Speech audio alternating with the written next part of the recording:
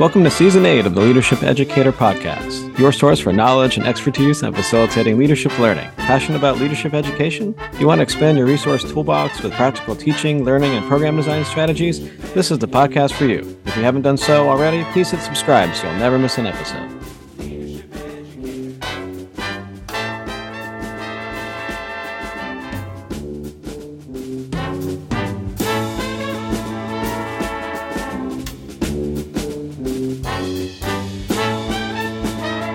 Well, hello and welcome to the Leadership Educator Podcast. I'm Dan Jenkins, Professor of Leadership and Organizational Studies at the University of Southern Maine. And I'm Lauren Bullock, Assistant Professor of Instruction at Temple University. So if you've listened to a few of our past episodes, you may have noticed a pattern of NDSL issues. Early in 2021, Dr. Susan Comavez and Kathy Guthrie contacted us to talk about a partnership around promoting issues as they were released. And of course, we were excited. We had already planned on talking to NDSL special issue co-editors anyway. So it was kind of a no-brainer to, say, of course, we'd love to partner. And so it's special because we're in the middle of a research season, which I think is a first for us, right, Dan? Maybe a first? I think so. Yeah. I mean, we've certainly hinted at it here and there, but this is our first dedicated focus to the idea. Yeah. So if you're listening to our current season, we've been talking about research, but NDSL episodes pop up as issues are released. This is actually the 10th one in our series. So we're very proud. If anybody wants to go back and listen, there are way more available in our archives, and they all start with NDSL number such and such. So yeah, we're excited for this episode.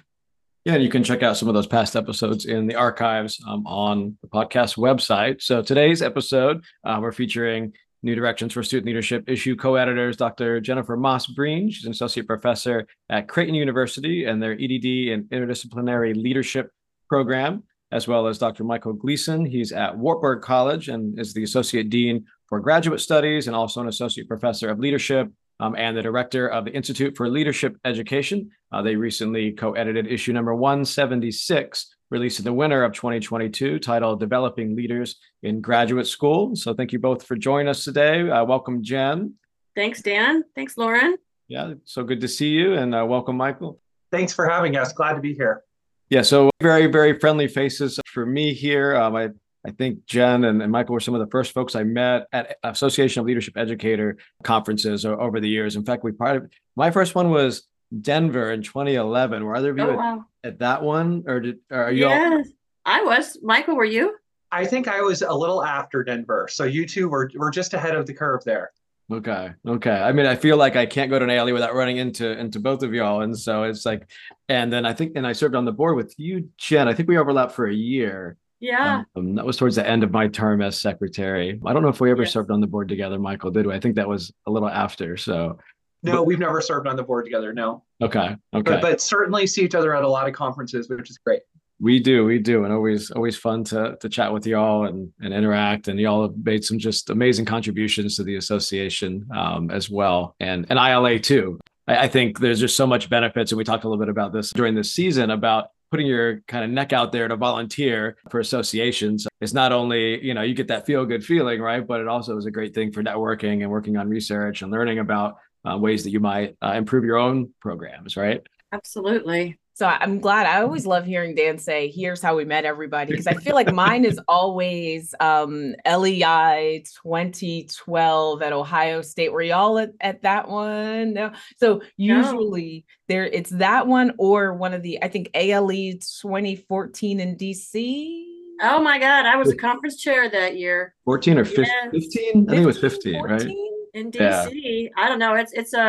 Yep. It is a blur. It's a blur. Let me tell you, as a first-time conference participant, that's what sold me on ALE. It was a great conference. A colleague of mine, Matt Creasy, he's at the University of Delaware. He actually just took over their leadership program. One of my good friends, I've been trying to twist his arm to get him on the show forever. And one of these days he's going to say yes. But he was the one that said, hey, Lauren, you should come to this conference. And I went and loved it and had a great time. And that was like my introduction to ALE.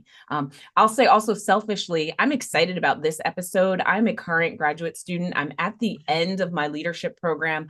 I also just finished teaching a graduate leadership course, leading diverse teams in our communication master's program. So when I saw this come up on our schedule, I was like, oh, this will be a really, really good episode. I'm interested in different reasons because I've had good experiences with both. For example, my doctoral program is hybrid. So we do residencies 3-4 times a year. And then we were on Zoom for 2 years before the pandemic. So when the pandemic came and everybody had to switch and learn Zoom, I didn't have to because I had 2 years of experience on that web-based platform. And I know in some of the chapters, they talk about socialization. Our cohort is incredibly close just because of the way we've had to engage. And then we also had to try and graduate through a pandemic. So some of my colleagues graduated and their graduations weren't in person because we weren't allowed to connect. So I'm super excited about this episode and kind of can't wait to hear where some of the discussion goes for sure. Yeah, so we've had a master's program at Southern Maine forever. I mean, I guess for me, as long as I had been at the university, I believe it started in like 03 or 04. So certainly an early adopter in that space. So I came into that. But our PhD program is brand new. So we're in our third year and literally our doc students just submitted. So we're taping this at the end of March here. So they just submitted the first drafts of their proposals and we are sending the comps questions to our students tomorrow. First time we've ever administered comprehensive exams as a faculty. So we're in the thick of it for sure. So wish them luck. But enough about Lauren and I's program. So I would love to dive into this issue that y'all co-edited and start with the question around, so what is the origin story of this issue? How did it come about? Thanks, Dan and Lauren, so much. And I'll just pop off with a very briefly that Susan Comavez, she's the leadership educator, supporter, supreme, and Kathy Guthrie now is taking the lead on that for NDSL. But out of the blue, she reached out to us in March of 2021 saying, hey, we were thinking about this issue about graduate and professional school leadership, education, and development and kind of what's out there and what's happening with it and what could happen with it. And it was so neat. I had never met Susan before, which is crazy because she's everywhere.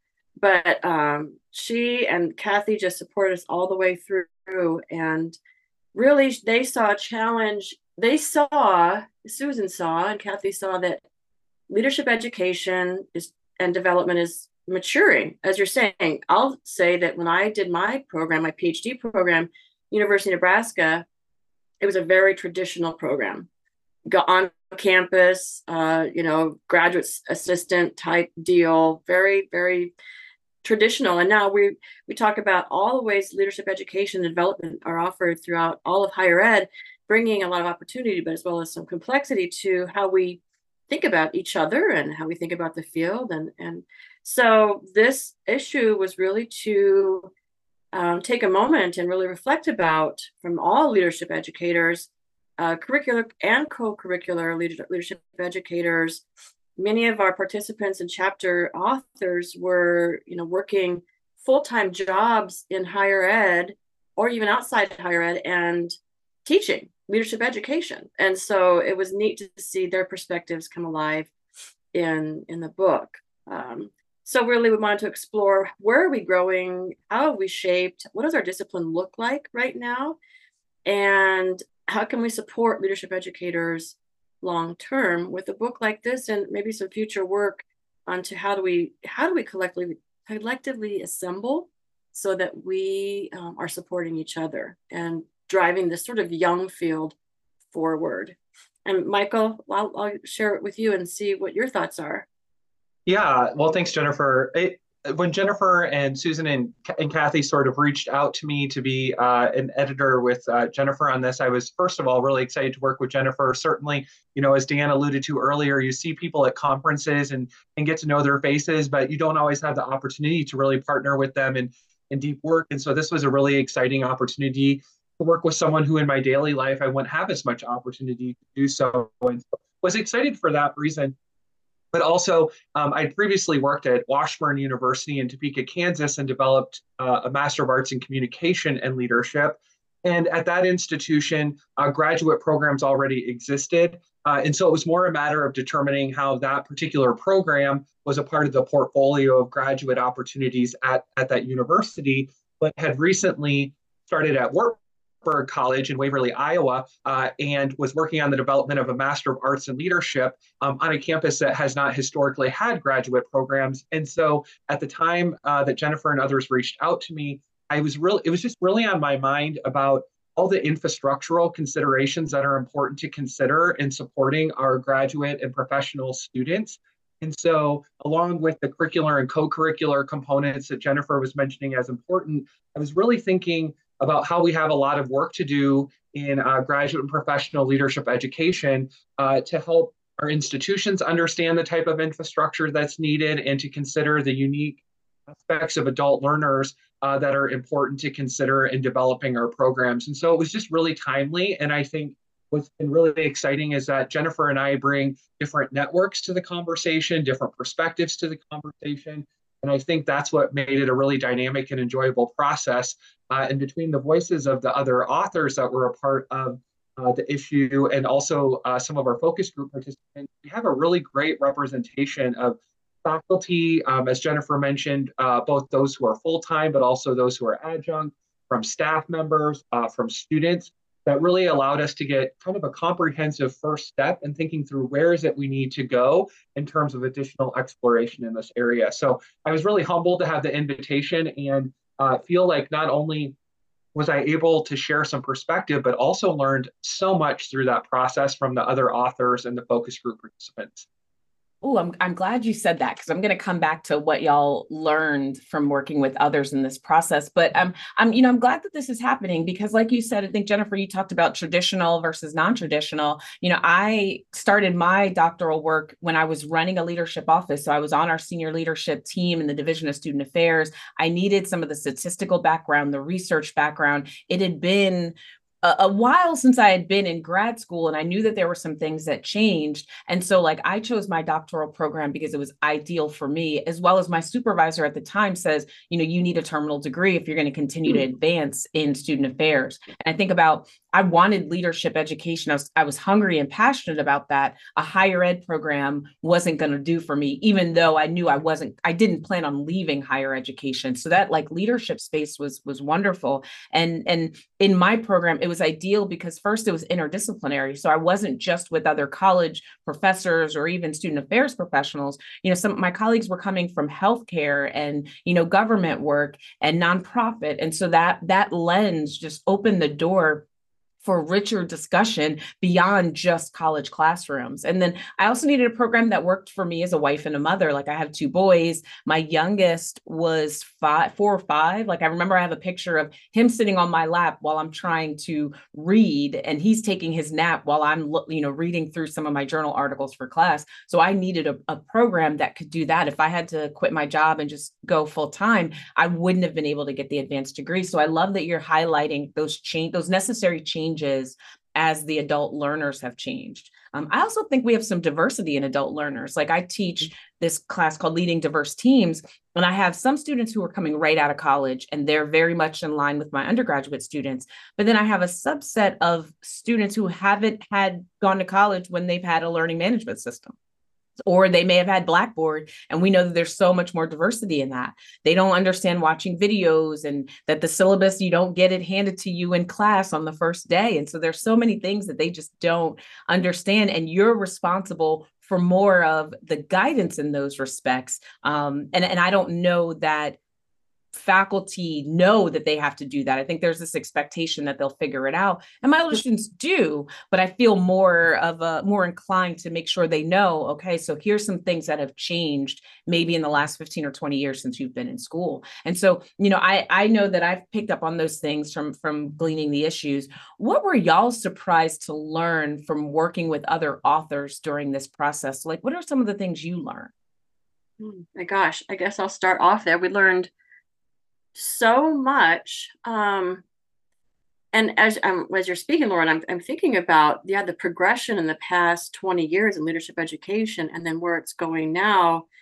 For instance, in our EDD program and interdisciplinary leadership, again, like yours, we have people coming from their master's degree straight in, or we have people who are retiring from the military, we're retiring from and looking for something just interesting to do, and everything in between. And so, and we heard this from our authors as well, adapting to the needs of the learner, where maybe when I was in my PhD program, it was more pedagogical, you might say. It was more top down.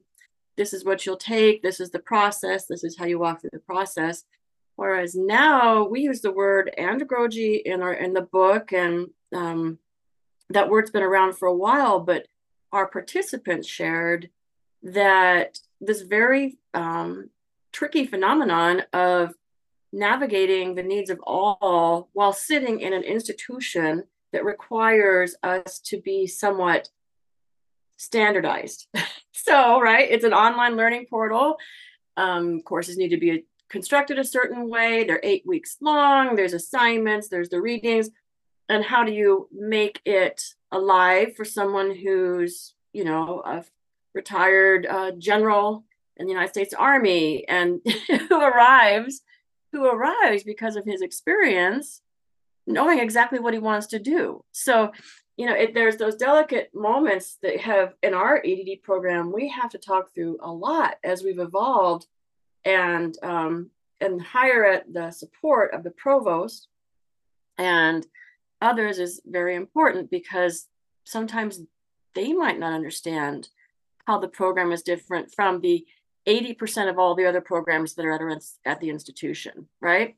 So it creates this tension, and that was brought forth pretty clearly in the book, is who are we? What is our identity?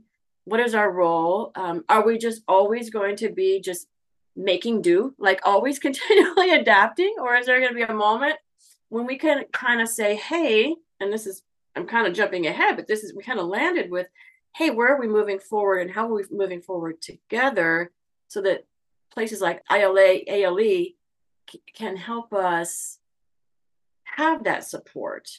And even in between ILA and ALE throughout the year, throughout our lives, throughout our career, how can that sustain us? Because I know there's a lot to be learned from others who are doing leadership education and in curricular and co-curricular ways. And I think we need each other. So that is a jump ahead, but that's where my mind went when you asked that question. I'm sure Michael has thoughts as well. Yeah, you brought up so many great ideas about your experience as an instructor, and thinking through some of the things that we need to work with adult learners on to help them feel supported when their experience with our institutions might feel different from what some of the institutions provide in terms of undergraduate student types. So I think as we worked with authors and through our focus group, I was able to put words to some of the tensions that I felt like I was navigating in my own work. So thinking through tensions, for example, in the curriculum of balancing both the application base that we know is important for adult learners to be able to understand the relevance of their learning, along with the theoretical components that we know are important for them to take away, and an exposure to a variety of theories and the ability to deconstruct those or think through the voices that are or are not represented within those theories. The tensions between trying to create access and provide ultimate access to students at different times of day, through online learning, while also then trying to help our institutions understand that that is a high quality delivery model. This tension of access and quality that we sometimes navigate. And a lot of it was folks talking about their passion for supporting the student audience and navigating institutionally how you provide that level of support for this student type. And I think to your point, Lauren, some of the things that we pick up as instructors, and to Jennifer's point, sometimes folks that are adjunct instructors that are not employed full-time by the institution, but because they care so much about their students, that are sometimes above and beyond what might be expected of others in terms of helping socialize those students to the graduate experience, to providing support in online environments, to the advising of dissertations, master's theses, all of those sorts of things that are really important to the student experience, but that really pull us in a lot of different directions. But I think to the point Jennifer just made about how we can find support with one another and think through how, through our networks, we might be able to create methods that are both effective and efficient. So I think in a lot of ways it felt reassuring, like, oh my goodness, so many people are thinking about these same issues. But then I think it's important for us to see this issue as a product as just the beginning of additional conversation that takes us into additional research and practitioner considerations moving forward. Yeah, y'all set me up really good for this next question. So this is lovely. So this is just a really comprehensive issue of NDSL. It's just really great mix of you look at diversity, equity, inclusion, and justice. You're looking at delivery modalities, graduate program mission statements, vision statements, the curriculum, the co-curriculum, even looking at like graduate student professional identity. And then y'all close with this call towards the future of graduate and professional leadership education, which is definitely needed. So I'm curious, how would, and you all have shared a bit about this already, how would you say that some of these experiences y'all have had, both, I guess, completing graduate programs yourselves and now teaching in these graduate leadership programs, kind of influence your decisions to focus on these specific topic areas that became chapters in this issue? I guess because we lived it. Yeah. Dan, and Lauren, because you live it every day. And it's like sometimes we're in our own world and sometimes we're part of the institution. Sometimes we're part of the academy. And so I guess truly, I think maybe we were selfish in this, Michael, in that, and it was very affirming to talk to the authors because they said it, they said the things that we were feeling and maybe didn't have a full spectrum view on. I don't know, Michael, what do you think about, kind of what sort of? Yeah, I'm reflecting on the fact that, Susan was very passionate when reaching out about this issue, about the void of literature and information and research in this area. And so I think when we were approaching it, to your exact point, Dan, that it's comprehensive. And for that reason, I think that almost any of these chapters could be a full NDSL moving into the future. I do see it, and you uplifted it and framed it up, and as I would think of it as well. You have some that's on thinking about pedagogy and andragogy. You have some that's thinking about more of the administrative issues and structure of programs. You have some that are thinking more about the curriculum perspective. And I think you could dive, I hope people do, and I hope to be a part of some of these conversations moving forward too, of how can we create now issues and research within any of these areas. But I think because there was such a void, it was really starting from a framing conversation of a high level product that could be then drilled down into in future areas. And in some ways, I think Jennifer is right, that the issue itself maybe represents the way our days, our calendars, our work is structured, in that very few of us get to do just one of these, right? That you're thinking about the administrative and the recruitment of quality instructors, and thinking about continuous improvement, and thinking about the curriculum, and so and serving the students appropriately. And so in some ways, I do think it sort of represents maybe what I suspect many leadership educators are thinking about on a daily basis, that it's not just one of those topic areas, but the whole variety of them. You make a really good, interesting point. I think it feels meaningful. Like when I first looked at it, I was like, okay, yeah, that resonates. Like I looked at the graduate faculty chapter, and in part of my role here, I assign faculty members, and some of it is like, do you know, but also do you have like a caring teacher or caring leadership approach? Because that's more and more what all students need, especially coming out of the pandemic, where a lot of us are still operating in survival mode. So it speaks to, and I think a lot of, I know I saw Ralph Gelati's name on there, and a lot of the work he's doing is kind of informing how we're rethinking higher education amidst kind of total chaos. And so I feel like the work just feels meaningful. So in the same way you and Jennifer said, we live this, it feels meaningful because there are hundreds of other people for sure that feel the exact way you do. One of the things I love about my program at Antioch is they do that really well. So I just took an adult learners survey and I'm answering the questions, and most of them are like 5s and 6s because they're very intentional about understanding we have these outside lives. Most of our sessions are 7 o'clock on a Wednesday night, or they're Saturday morning at 10 a.m. They're not scheduling a lot of a lot of sessions at 3 o'clock on a Tuesday afternoon because they know a lot of us are at work and have full-time responsibilities. I even think back to, we met every week on Zoom, and our weekly Zoom sessions didn't start till 8. Well, I could get my son fed and bathed and in bed before I jumped online for that Zoom, and I wasn't bothered. So it just feels like the work is really, really meaningful. Can you share a little bit about, the ways in which leadership educators can also dig into this? You shared your experiences with it, but how do you see leadership educators being able to use this in practice? I think, Michael, you have the themes. We had 4 major themes pop up. I think these are sort of the call to action items and the themes. Maybe you could share a little about those, Michael, and that would prompt some thoughts around how to proceed. Yeah, absolutely. And I'll just share before I talk about the themes a little bit more. It's a great question, Lauren. And I'll tell you, we started our Master of Arts in Leadership in the summer of 2021, and we have graduates in just under 2 months here who will be walking across the stage, the first graduate students at Wartburg College to participate in commencement at the end of May. And one of the things that has been a takeaway for me is we're actually completing focus groups of those students in the next couple of weeks who will be graduating. And a lot of the types of questions that we're asking about their experience are based on some of the topics that were covered in this issue. So from a really practical perspective, I think looking at the issue and thinking about some of the considerations of what a graduate student experience could look like and how they're impacted by some of the considerations of our curriculum and our administrative structures, I think could be a takeaway for some folks too as well. That's been one of the things that I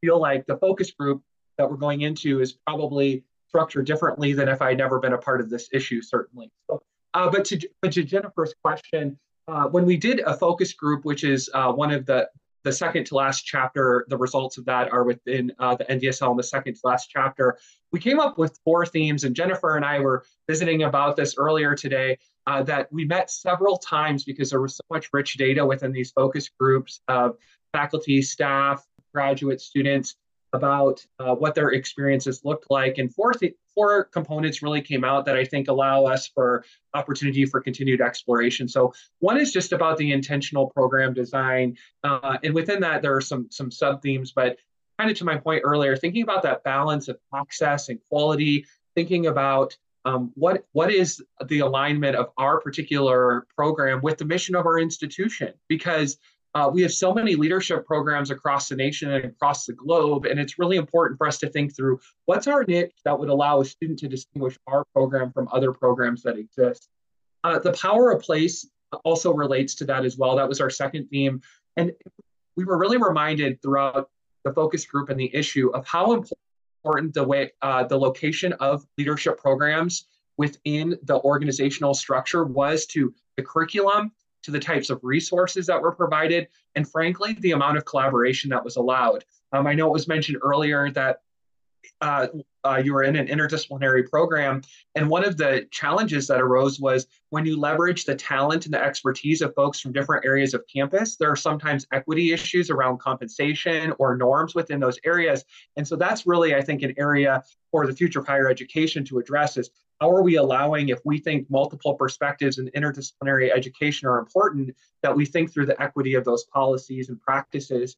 The third one was the identity as a leadership educator. And there's been so much important work done within this area already in terms of research. But what really we were reminded through this was the value of those who came up always in a place of higher education, but the equal value of those instructors who come from outside, who want to contribute to the education of our students, who might be practitioners. And really, from a lot of our student experiences, they don't know the difference between those 2 roles. So much of it is our experience thinking about, is that person tenure track? Are they full-time, administratively? But from the student experience, they're equally valuable perspectives. So I think our institutions and our departments thinking through how we uplift the voices and the unique perspectives of those folks is really important. And then the final theme that we really drilled down into that we've already talked about today is the multiple skill sets of the leadership educator. When we're serving as sometimes the admissions rep, as well as the thesis or dissertation chairperson, or the person who's providing support or networks across campus, as well as being in the online or in-person classroom. How do we remain renewed through all of that? How do we try to leverage maybe the expertise of others so that we don't have to be the expert in everything, but to really think through how we're preparing folks for sometimes the challenging nature of being all of those things?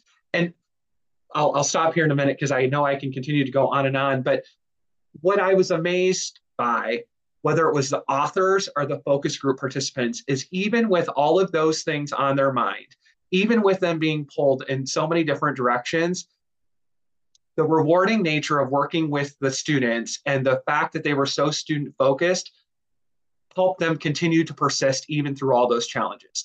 That people still made time to write an article for this particular issue or to be a focus group participant, because even though they had so much on their calendar and in their week, they found it so rewarding to work with graduate students. And I think that's just a key takeaway, was just how powerful the work is in keeping people renewed and persistent. It feels like at the center of all of this is relationships and interaction. So we know that students don't care about faculty type. They care about a sense of belonging. They care about interpersonal relationships and then quick feedback. And so if you're doing those things, then it makes sense that they feel connected. I know in my experience, they provided us with our own writing coach, our own librarian, and our own like financial aid person, our own like enrollment person and development person. And I feel like the benefit is I know exactly who to go to. The problem is I'm not connected to the university as much as I'm connected to the location, like the Graduate School of Leadership and Change Management. And so you build this relationship with this hyper specific area, and then the broader institutional relationship falls by the wayside because they've provided those resources and made it available to you. So I can't wait to dig into that part and then do some further thinking about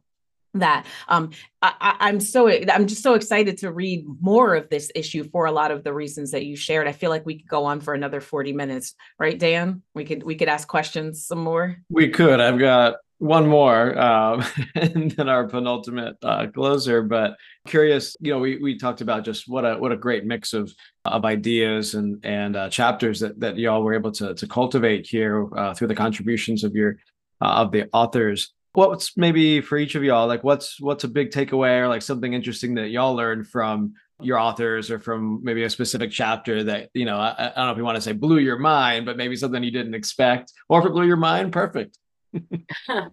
I'll start that off if that's okay, Michael. I think that what we really riddled a lot with these themes from the focus group. And then we thought, well, so where are we? Like, so what? So what now? And we said, how do we even make this anything tangible? Because it was kind of touching a lot of aspects of leadership, education, leadership development. And so we riddled on this last summer of 2022. And eventually, I don't know I guess that was the summer. Sorry.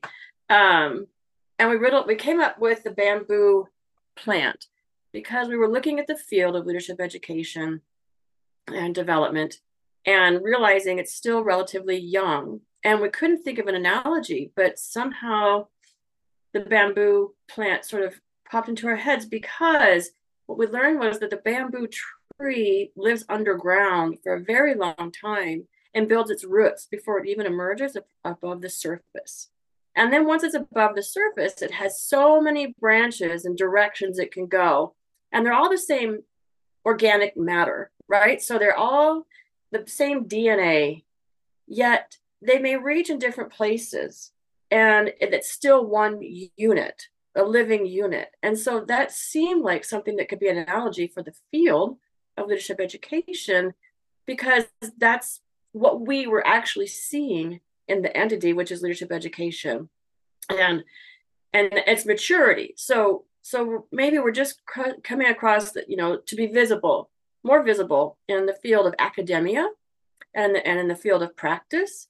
And so now what it takes is us to understand our DNA. So what are we made of? And that hasn't been So here's an emerging research. Here's emerging thought processes that need to be fostered. What is our DNA? Is there any set of, I don't want to say it because I don't think there is, but there's a mechanism that makes us leadership educators. There's something, but maybe it's just simply the desire to foster leadership in others. Maybe that's the sole DNA that we have, and the training that allows us to do that. But then where do we go from there? I think that's for the field to decide. And we are really looking that we talked a lot about this is just the beginning. So if we were going to now nourish this bamboo tree that is moving up above the ground and through things like ILA, ALE, and all of your sessions, all these great, this series, we can do more of that and sort of link our DNA together in a way that fosters the maturity of the field so that it can be something that's not mysterious to maybe a president of a university or a provost or, who's never, came out maybe up through the sciences or through another field that is very aged. It's been around for a long time, I'll say. History, for example, English. These traditional topics that are taught in higher education are fantastic, but we're newer. And so we need to create an artifact or something that allows us to be seen and understood in a way that is kind of not as mysterious as it is right now to institutions and to the students. The students seem to understand it more than sometimes our institution does because they want to learn to be leaders, right? So they come to us for a reason. But I wanted to offer up before we close today that the bamboo tree and we envision those branches developing in sort of the infrastructure and the organism that is our field. Yeah, I'll add just a couple of items. So I, like Jennifer, think that whole idea of us collaborating to be more resilient, using that metaphor of the bamboo is really important and powerful. And so that was a fun finding that allowed a little bit of creativity at the end of the issue. A couple other things that really stood out to me, and it builds a bit off of Jennifer's point, is this idea that as a field, we have many similarities, but as we think about our institutions, and this goes back to a point I made earlier, I think we each have a unique approach to the way that we teach leadership education and the arenas in which we're preparing students. And so I think one of the things even this weekend, I'm working with a group on campus thinking about how our leadership and service align with our mission and how we uplift that as distinctive. And I think that's really important for institutions to think about. How are you being distinctive in the way that you approach this while still leaning on the things that we as a field think are critical for every student who has a leadership degree to have? The other thing that really surprised me as I was reflecting back on the chapters, Jim Martin, I mentioned earlier this idea that it feels like people are pulled in a lot of different directions in terms of supporting students and advocating for graduate programs and leadership education at their institutions. And one of the things that I was really inspired by was Jim Martin's chapter. Jennifer and Jim are colleagues, and so she kind of brought him to the writing process. But he talked about, in my mind, leaning in to all we bring as leadership educators into the administrative circles of the institution. That in fact, one of the best ways that we can advocate for people understanding what leadership education is and what's needed for effective graduate programs is to get in there into those influential committees and to really share with others what we do. And I think that's powerful in this time where we can sometimes feel overwhelmed by the amount we're being asked to do, but to think really, as leadership educators, gosh, we're really well equipped to provide leadership to this organization, this institution as a whole. And so that was one thing, he just left me really reflecting on that about how do we do that. So I just really enjoyed this, found it very fulfilling, and think that, again, it's maybe a starting point as compared to a closure of a conversation that we hope that people pick up on these little nuggets throughout the issue and think through how, whether through practice or research, they can take them into their own work. That's fantastic. Is there anything else on y'all's mind that that we didn't ask, or that kind of came to you as you were processing that you would love to share with our listeners before we close out? My only comment is that this is an amazing experience to co-edit or write with these new directions for student leadership. as I mentioned earlier, I feel like I learned as much as I contributed. And the network that you develop, we've done some panels at conferences with some of these authors since. The network that you develop is really fun and one that you might not normally engage with. And so I just really encourage people, if you're asked to write or if you're asked to edit, please step up. It's a really formulated process that Kathy and V can walk you through in order to do this. But it certainly is dynamic and organic in some ways, but they have a great process to help guide you in developing the vision and working with the authors. Thank you. Yeah, I would agree. This issue, this whole series, NDSL, it's so rich. If one is new to the leadership education field, having access to this series is just so it is exactly what we're talking about. It's part of the bamboo tree, right? It is probably where we came sort of over this, where we could be seen, right? Because it's emerging. It's something that now we can see. It's not just something that happens at this institution and that institution. No, now that was really the impetus for the collective and the conferences, ALE, ILE. I keep referencing those, but there's others, LEI. Anytime you can sit with other leadership educators and just do this thinking and talking, and that is what academia is about, right? It's about us being together, though we're across the world. We have something that we all share, and so it's really fulfilling, as Michael's saying, to Ralph and Sarah and all these authors, Jim. I think they felt that too a little bit in writing and seeing this come together. So we're grateful for this series that you've offered for a while now to kind of let us have time together. We really appreciate that. I love what y'all shared, because the theme of community has emerged so much in our broader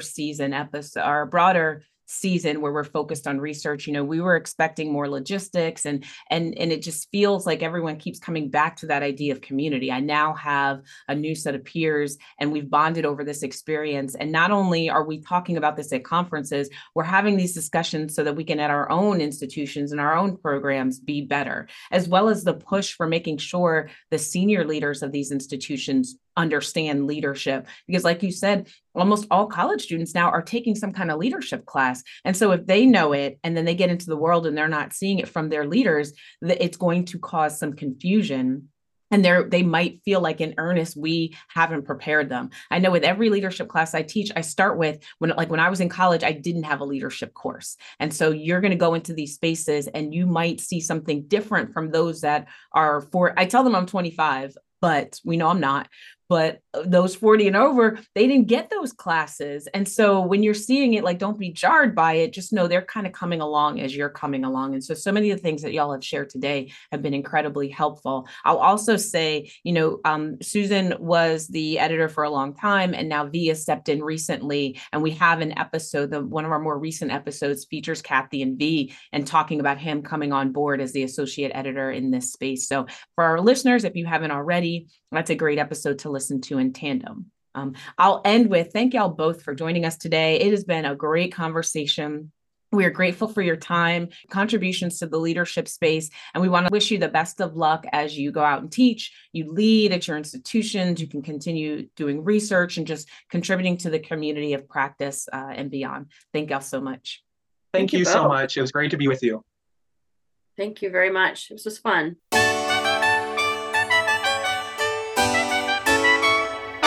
Do you connect with leadership educators virtually? Please follow us on social media. Search the Leadership Educator Podcast on LinkedIn to find our page. And find us on Twitter at Lead Educator Pod for episode release information, show notes, and upcoming events. You can connect with me on Twitter at Dr_leadership. And Lauren is at MRSLAURJB. That's Miss Laura JB. You can find the episodes wherever podcasts are available. We also encourage you to please subscribe at leadershipeducator.com and rate us 5 stars, as the more you rate us, the easier it is for others to find us. We'd like to thank the James M. Cox Jr. Institute for Journalism, Innovation, Management, and Leadership within the Grady College of Journalism and Mass Communication at the University of Georgia. The support was facilitated by Dr. Keith Herndon, William S. Morris Chair in News Strategy and Management. And our wonderful theme music was composed, performed, and mixed by Dr. Matt White, trumpeter, composer, and associate professor and chair of jazz studies at the University of South Carolina. Check him out at mattwhitejazz.com. Matt, thank you so much for sharing your musical genius with our audience. And finally, we are grateful for the support of two professional associations that are destinations for leadership educators: the Association of Leadership Educators and the International Leadership Association. ALE, which funded the start of the podcast, continues to promote our mission of continuing conversations with leadership professionals. Check out all that ALE has to offer at leadershipeducators.org. The global reach of the ILA has helped us to expand our listenership beyond our original borders. Check out the ILA's programs and resources at ilaglobalnetwork.org.